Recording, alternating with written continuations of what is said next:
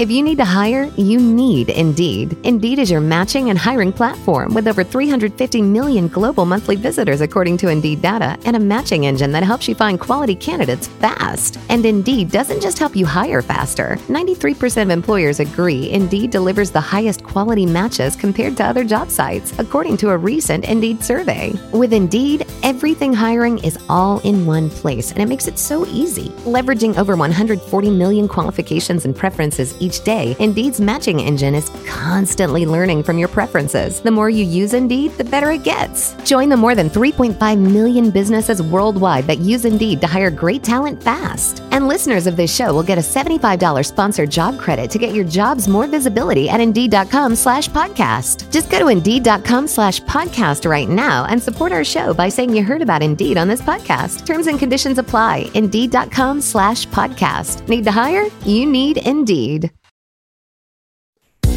This is the Real Estate Podcast, the intersection between the latest trends in real estate and its impact on our everyday lives. We're your hosts, Alex Norman and Jamie Blonde, and you've come to the right location. The Real Estate starts now. In today's episode, Malls of America, we explore the intersection between real estate and the changing landscape of malls and their impact on our daily lives.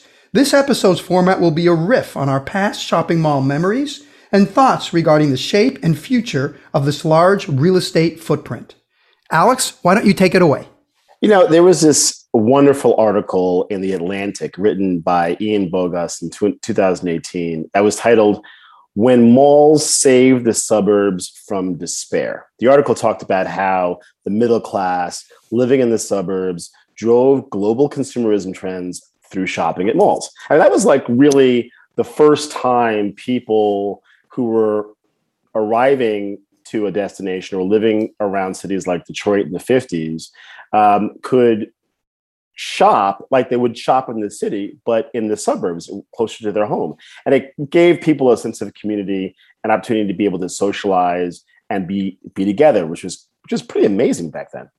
Yeah, and this was the era of fast growth in terms of disposable income in America, and suburbs were growing, and people had money in their pockets, and people were starting to buy cars and changing their cars on a regular basis. And being in your car and driving around was not the pain in the ass that it is now with traffic. It was actually an enjoyable experience. So having a chance to get into the car and grab the kids and go to the mall and spend an afternoon was actually a fun experience on a Saturday afternoon. You know, when you think about it, right, you think about what real estate was back then versus what it is today, where today you have mixed use properties. And that's a concept that relatively is new, where you live on top of a store, basically. Back in those days, the store and your home were completely separate venues, and you had to travel to one. So by putting all the stores in one location made it super convenient. And some of the people that actually created the concept of malls were quite pioneering back in those days. Yeah, and Detroit, as one of the first places to have a mall, doesn't surprise me, because when you have cold weather, the opportunity to be able to go from a store to a store and not have to step outside in the snow or the cold is very advantageous. And I can see the attraction to something like that. If you're living in a city, in a tight community like New York City, what's interesting about New York City is no matter where you live, every neighborhood has everything, right? Has your supermarket, your drugstore, your hardware store, your clothing places. But when you're in the suburbs, to go to one place and have all that, at least when that first started, now there are big boxes everywhere. But that was a cool concept, and it made a lot of sense. Yeah, and I think that it also made sense from a pricing standpoint, right? Where you had your Park Avenues, you had your Broadways and Fifth Avenues, and all those retail locations were super expensive. Location's all important. But now when you've got a mall, now you're creating a whole different real estate economic situation, right? Where now it's no longer Park Avenue, it's now aisle 21, top level, lower level.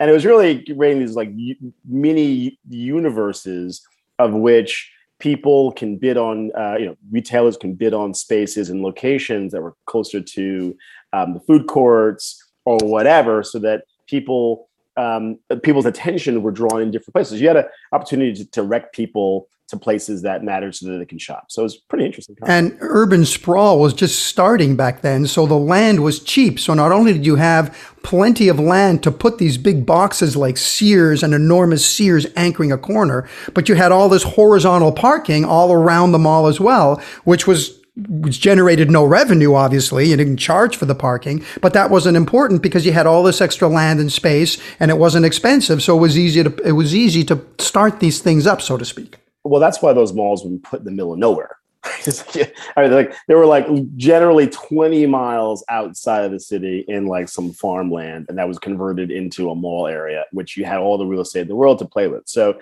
quite genius use of space. Yeah, and you had these big anchors, like a Sears on one end and a Saks on the other. And then you had all these little stores in the middle. And as we got into the 70s and 80s, that became a social hub. It went from not only shopping to actually being someplace where people hung out, people met other people. I mean, I don't think you could go through the 80s movies without any coming of age movie that didn't have a mall scene in it, right? And Fast Times at Ridgemont High. Well, actually, I grew up in New Jersey, so for me, malls were a part of my life, and that was pretty much how I went through puberty, running around chasing girls in malls. But I think you're right. I mean, it's definitely a rite of passage. I can remember when I used to visit down in Miami when I was going to school in Montreal and go down to a mall called Dadeland down here and basically cruising for women, right? Cruising to meet young women. And it was an easy way to say hello. You were walking in out of the store, or the woman worked at the store, or you were shopping together and nearby. You're at the food court. I mean, remember those food courts? Oh my God. Talk about unhealthy food. Yeah, those were the best. But I mean, at the same time, that was the only opportunity you had to socialize. I mean, other than school, if you were in school at the time, the only way to interact with your other kids was in the mall. You'd meet at the mall after school or on weekends, and then it's the same with young adults. I mean, even if you were, if you were working and you're living in the suburbs, I mean, where else are you going to go to meet friends for a drink or meet friends for dinner? Or spend your afternoon, you're not going to go to a city. You're just going to go to the mall to walk around. And then I remember not too long after that period that people were going into malls, like the little groups of little old ladies would put on their tracksuits and they'd go from one end of the mall to the other and back and get their workouts in. So the mixed use concept of malls started way back when, and it's continuing today. I mean, the way malls look, I mean, from the outside, they look pretty much the same, but inside, they're totally different now.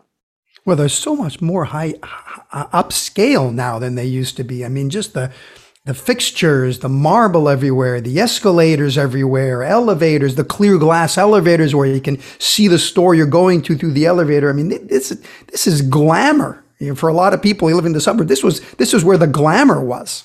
You're absolutely right. Which is also where the entertainment was and still is, right? So you have some of the malls. I know that the Mall of America in Minnesota was one of the largest, the first mega malls, I believe.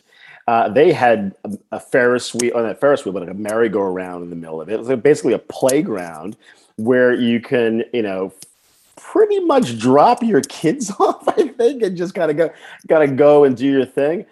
So there became places where you drop your kids off. There'd be places like movie theaters started kind of moving its way into malls. Of course, not too far behind that were serial killers stealing your kids from the people in the malls. But it seemed to be a destination and experience that the whole family could enjoy. Yeah, I remember. I think the Mall of America had a skating rink in it, of all things. It was crazy. Ice skating rink in it, if I recall correctly. Well, nowadays, look, I think, things are moving pretty fast, knowing the fact that we're in a place where the entire world has changed, right? And this is now 2021. But the transformation of malls have been taking place for a number of years, where you're starting to see a lot of the big box retailers, as you mentioned, Sears. I don't think anyone under the age of 40 remembers what a Sears is. Or was, let alone a Bloomingdale's. And so you've got all these big box retailers that have gone out of business, a Kmart. Remember Circuit City? I mean, oh my God, yeah. Radio Shack. Radio Shack. So these are these big box and some little box retailers that were anchors in these stores that are gone, but the space is still there, right? You still have this box. So we're starting to see that being reinvented and reimagined, whether or not that is movie theaters opening up, whether or not that's gyms opening up. I mean, you name it. It seems like anything that can fit in a 20,000 square foot space, can easily fit into a mall. Well, it's funny you mentioned that because I'll talk about Tesla in a second. But and the other part about the malls that was interesting was the malls were a real factor in the growth of a lot of smaller box retailers like the Gap. I mean, was there ever a Gap where you didn't go to the mall to go to the Gap to get your T-shirt? I mean, that the mall made that company, right, for a long time. But what's interesting is just this other day, I went to test drive a Tesla. And when you sign up, where did they send me? They sent me to the Dadeland Mall. So I go down to the Dadeland Mall. I've got my noon appointment, and I don't know, am I supposed to meet a guy in the parking lot and who's going to explain the car to me? No. I park the car. I go into the mall to the huge Tesla store with the cars sitting right there. The guy gives me an electronic key, and he tells me what slot in the parking lot the car is located at. I go out. I use the car for 30 minutes, go anywhere I want, park it, and bring it back. The big problem was, if anybody remembers in the days when there were these huge parking lots where you had animal names or color coordinated to what lot you were in, like, I was in Elephant 3 or I was in Blue 5. I'm driving back with the Tesla and I realize I don't remember where I took the car from. I don't know where to put it back. I'm sorry. It reminds me of like a Godfather episode. It's like some guy gives you the keys and says, the car is out back. I know I have a partner if when I return, the car is still there. Leave the car, take the cannolis. Well, look, I mean, it's clearly it's in Tesla, so they know exactly where the car is at all times. I mean, talk about privacy issues, but I think, I remember when they first opened their retail location was in a mall. I think people were kind of freaking out, like, why is Tesla in a mall? And I think, Elon Musk has been noted as being a visionary. I think he had it right. I mean, I think if we follow his thought process and what malls are today and what they may eventually become are just places where brands and companies can connect with consumers, period.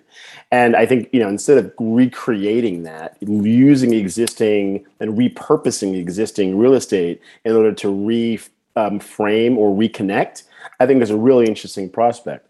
When I see things like hospitals, and I look at the large hospitals in anywhere USA, and then you look at what's happening now with urgent care centers, people now probably going to CVS in some cases before they go to a hospital or an urgent care center.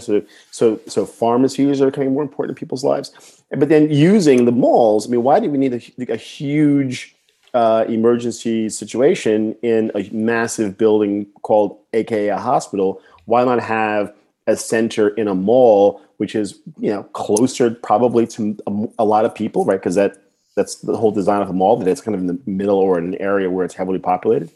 It sort of changes our relationship with some of the things that we used to think were normal. Yeah, listen, I mean, the things that they sell now in malls is so different from what it was when it first started. I mean, you can literally, you're buying food at the mall now, right? You go into a Target, you can go into some of these stores, and there you can actually get food. You go shopping for food. You never did that before in a mall. That was a separate trip. Going to the drugstore, right? A pharmacy. That was a separate trip. Now you can have them in malls. So you're absolutely right. Look, humans are pack animals, right? We're social animals. We like to be surrounded by other people. We feed off that energy. And so there's real value to be able to concentrate a group of people in a certain place with something to provide, to offer. I mean, you talk about food in malls now. I remember when the food court was, the Panda Chinese and a McDonald's, and you didn't recognize any of the other places. You got your gyro or your souvlaki in one of them, and you had no idea what these brands were. Now you go in, it's everything from Chick-fil-A to you can get a glass of wine and buy $55 dry pasta in the mall. This is true. Because now there are kind of mini malls opening up in select areas that are closer to more luxurious or high end neighborhoods.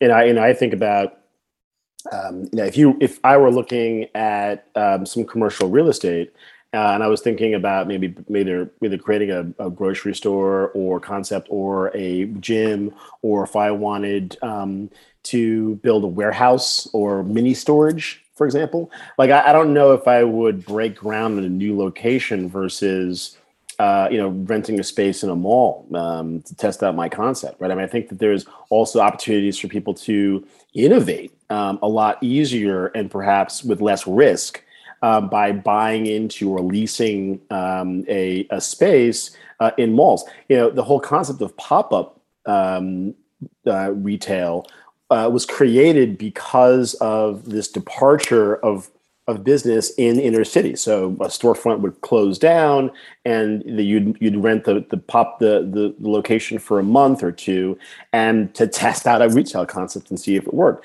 I think malls have become interesting innovation test beds that can be used for different concepts. So I think that there's a lot of interesting ways of being able to transform what, once again, fundamentally is a connection between company and consumer experience enclosed into something really, really unique. Yeah, that's a great point as an experimental location. I mean, look at movie theaters, right? It seems like movies theater attendance seems to be waning sometimes. People are worried about streaming and big home theaters at home. And all of a sudden, the big box separate building that had the 20 multiplex that was across the parking lot from the shopping center is now in the shopping center, smaller theaters, a little more catering to service, like sitting and eating while you're watching, which we can debate if people like that or not. But and it's a chance for people to try out a concept of, will people pay more for the movie theater, for the luxurious seats, for the ability to have service at your chair, right at your chair, and you can put that right in the mall, and it makes it easy to advertise or to show it or to see it as an option because the traffic in the mall is so large to begin with. So just like you say, it's a great marketing opportunity as well. Well, I mean, I can just go on for days on that topic. I mean, just think about the film industry, right? I think as the fidelity and the level of quality in filmmaking through technology has increased, 20-fold. Unfortunately, it's fallen short. It's been totally wasted because we're sitting in our homes watching big blockbuster movies on our little screen. And I think that it's kind of like, driving a speedboat in your bathtub, right? In terms of really amazing filmmaking, watching it in your home theater or in your living room. I think having large format film screens, seats, cushions, and the entire experience is part of the movie itself. And I think that if we go back to large formats, large locations, watching movies on the big screen, it will re-inspire, in a way, Hollywood to start going back to sort of these big events. I know that I'm hotly anticipating the movie Dune coming out soon. Villeneuve, one of my favorite directors of the sort of the sci-fi genre. I want to. It's HBO / AT&T is a huge thing on it. They're going to simultaneously release this in the box office and at home, and people are freaking out about it. I mean, it's a huge disaster in terms of the work that went into this film, and then having been relegated, to your living room. So I like to see more theaters and more experiences being created for the mall.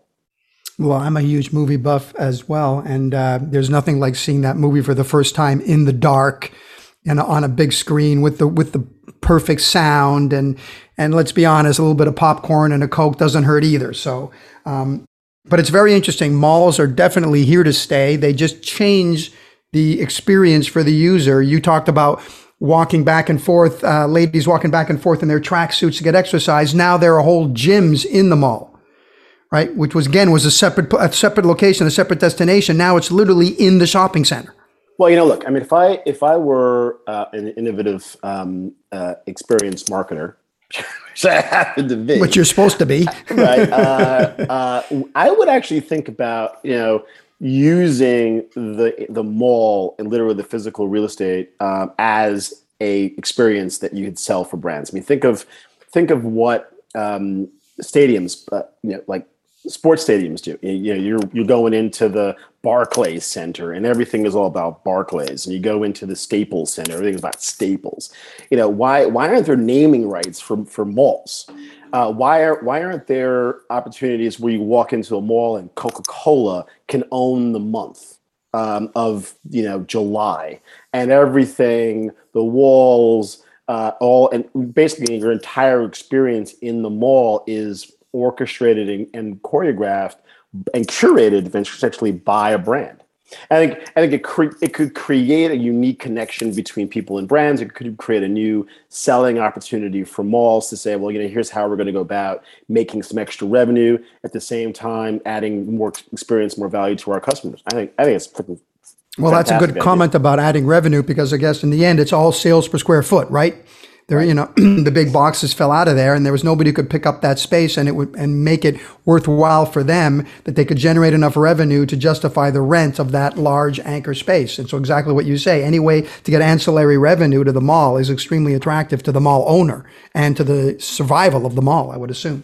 And I think a lot of it will have to do with where these malls are located and who they cater to, right? Because you have not only within the mall itself, the experience is changing, but you have malls that cater to different levels of income. Right? You have malls that have all Gucci and Ferragamo, and you have malls that are Gap and Pandora, and some malls are a mix of one or the other, but usually a mall tries to find a sweet spot, whether it's the middle class or the high end, and so a lot of that will determine who will want to advertise and what kind of store, what kind of business will be able to generate revenue there.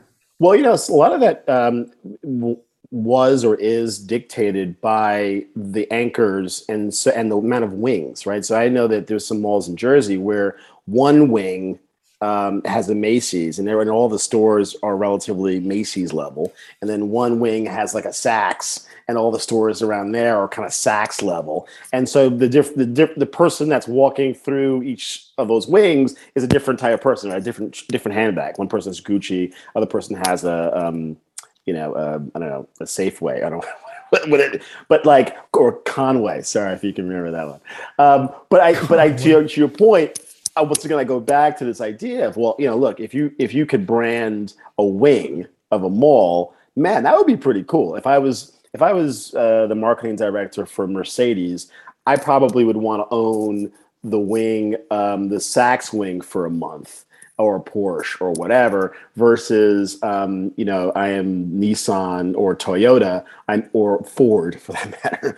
I want to own a wing in the Macy's section, or maybe it's the Dick's Sporting Goods section for whatever. So I think that there's a really interesting way when you have the ability to manipulate or customize a controlled environment, which a mall in fact is, because whomever it is that's behind the cameras that are riddled throughout a mall, where that control room is they're kind of making things happen for you, and whether you like it or not, your experience is being controlled by someone behind the screen. I'll tell you what's interesting. Dadeland Mall, which I was at for the first time and where I drove the Tesla, has a hotel attached to it. Now, I got to be honest with you, great. That's not exactly where I would stay. But if you were a shopper, it's up there with the hotels in the airport. Yeah, but right. Exactly. But just like the hotel in the airport is useful if you're just making a connection or you're landing late at night and your flight's the first thing the next morning.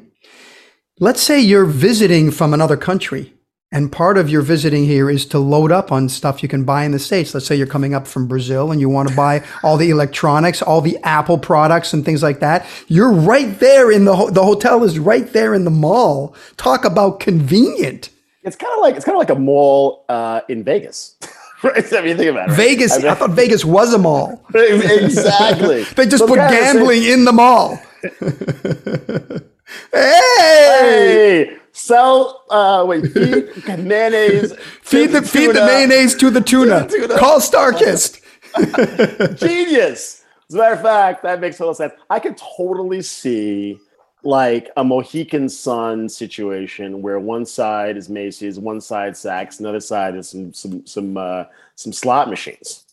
And I can see what you were talking about, taking a wing over the mall in that movie Minority Report, the Steven Spielberg film with Tom Cruise in the future. They could scan your iris and your eye, and they would put up an ad based on who you were and what your shopping patterns were. And God knows with Google and Facebook and the way the phones are popping up with ads for things that I might have mentioned to somebody a week ago, clearly there's enough information data out there where people could use a mall and really improve the direct marketing and the hit rate of product sales. Or really ruin it. I mean, let's just talk about the future for a minute. I mean, let's just assume that Facebook still exists in the future, right? Because that's still TBD. But I think we can all agree that there'll be more invasion, or at least more attempts to invade our privacy, and more people trying to protect our privacy at the same time. And so, but you think about malls, we regardless of how you think the future would look, whether or not it's more people, more crowded cities or less, there's still going to be a need for experiences. We're still going to need to go out somewhere.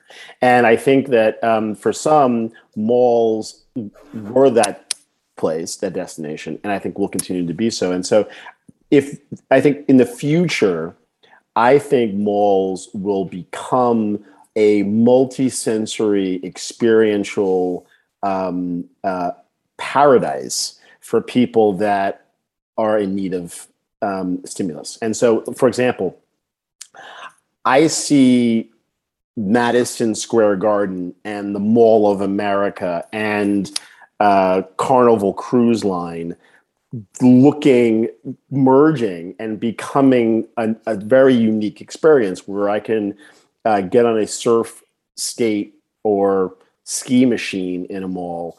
I can listen to hear my favorite concert and buy tickets.